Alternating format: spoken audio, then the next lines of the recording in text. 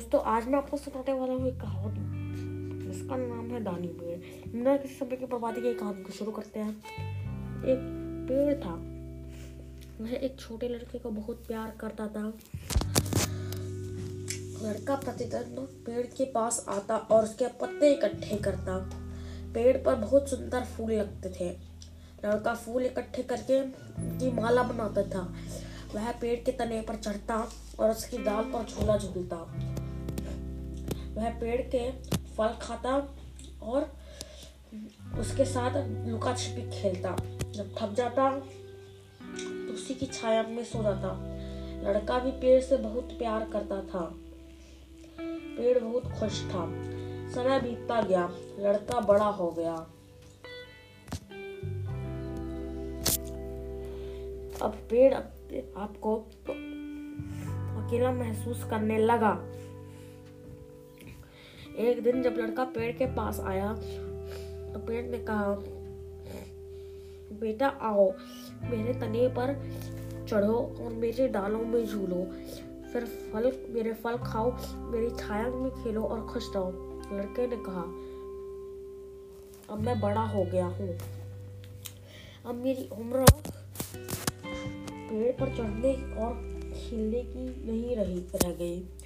अब मैं चीजें खरीदकर इनका आनंद उठाना चाहता हूँ। अब सब चीजें खरीदने के लिए मुझे कुछ पैसे चाहिए, क्या तुम मुझे कुछ पैसे दे सकते हो? ऐसा लड़के ने कहा। पेड़ ने कहा, पैसे तो मेरे पास नहीं है, पर मेरे पास केवल पत्ते और फल है। मेरे फल तोड़ लो और शहर में बेच देना, इससे तुम्हें कुछ पैसे मिल जाएंगे और तुम अपनी मनचाही वस्तुएं खरीद पाओगे। लड़का पेड़ पर चढ़ा, उसने फल तोड़कर इकट्ठे किए। पेड़ बहुत खुश था। लड़के ने फल बाजार में ले गया। फिर वह लड़का बहुत दिनों तक नहीं आया। पेड़ दुखी हुआ। एक दिन जब लड़का वापस आया तो पेड़ खुशी से हिलते हुए कहा, आओ मेरे तने पर चढ़ो, मेरी डालों से झूलो और खुश रहो। लड़के ने कहा, अब मुझे पेड़ों पर चढ़ने की फुर्सत नहीं है, मैं युवा हो चुका हूँ। मुझे एक घर की जरूरत है, इसमें मैं सुरक्षित रह सकूं। मुझे पत्नी और बच्चे चाहिए और उनके लिए घर चाहिए। क्या तुम मुझे घर दे सकते हो?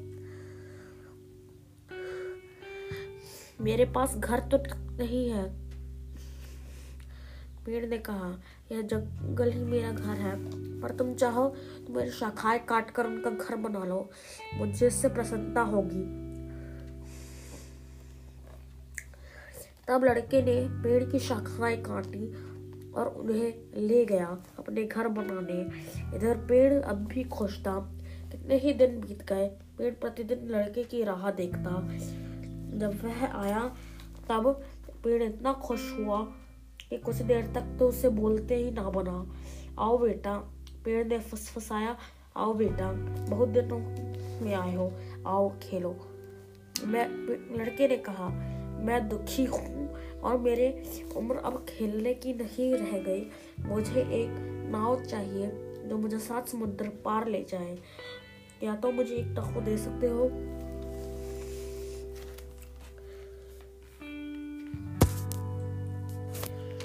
मेरा तना काट कर तुम नाव बना लो, पेड़ ने उपाय सुझाया।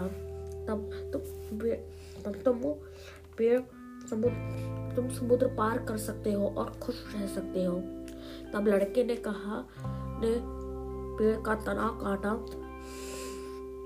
और की नाव बनाकर समुद्र पार करने चला गया। पेड़ अभी खुश था ना। वास्तव में पेड़ खुश नहीं था। अब वो पेड़ नहीं, एक ठूंठ था। बहुत सालों बाद लड़का फिर पेड़ के पास आया। अब वह बूढ़ा हो चुका था। पेड़ कहता, क्षमा करना बेटा, अब मेरे पास तुम्हें देने के लिए कुछ भी नहीं है, अब तो मुझ पर कोई फल भी नहीं लगते। पेड़ ने कहा, बूढ़े ने कहा, मेरे दांत इतने कमजोर है कि मैं फल चबा ही नहीं सकता। पेड़ ने कहा, ये शाखाएं भी अब नहीं रही जिन पर तुम झूल सको।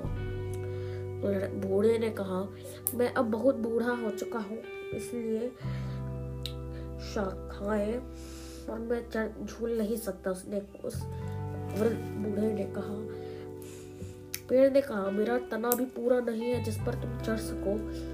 पेड़ ने कहा, वृद्ध ने कहा, फिर मैं बहुत थका हूँ, तने पर चढ़ने की ताकत मुझ में नहीं है। वृद्ध बोला, मैं तुम्हें कुछ देना चाहता हूँ, परंतु अब मेरे पास कुछ भी नहीं है। पेड़ ने बोला। फिर पेड़ ने कहा, हाँ बस ये है, कटा तना ही बचा है, मुझे क्षमा करना। वह वृद्ध बोला, अब मुझे सारा कुछ चाहिए भी नहीं। वृद्ध बात काट के कर बोला, केवल एक शांत जगह चाहिए बैठने और सुस्ताने के लिए। अब मैं बहुत थका हूँ। पेड़ ने कहा, आओ बेटा, मुझ ठूंठ पर बैठो और आराम करो। वृद्ध उस ठूंठ पर बैठ गया। पेड़ बहुत प्रसन्न था।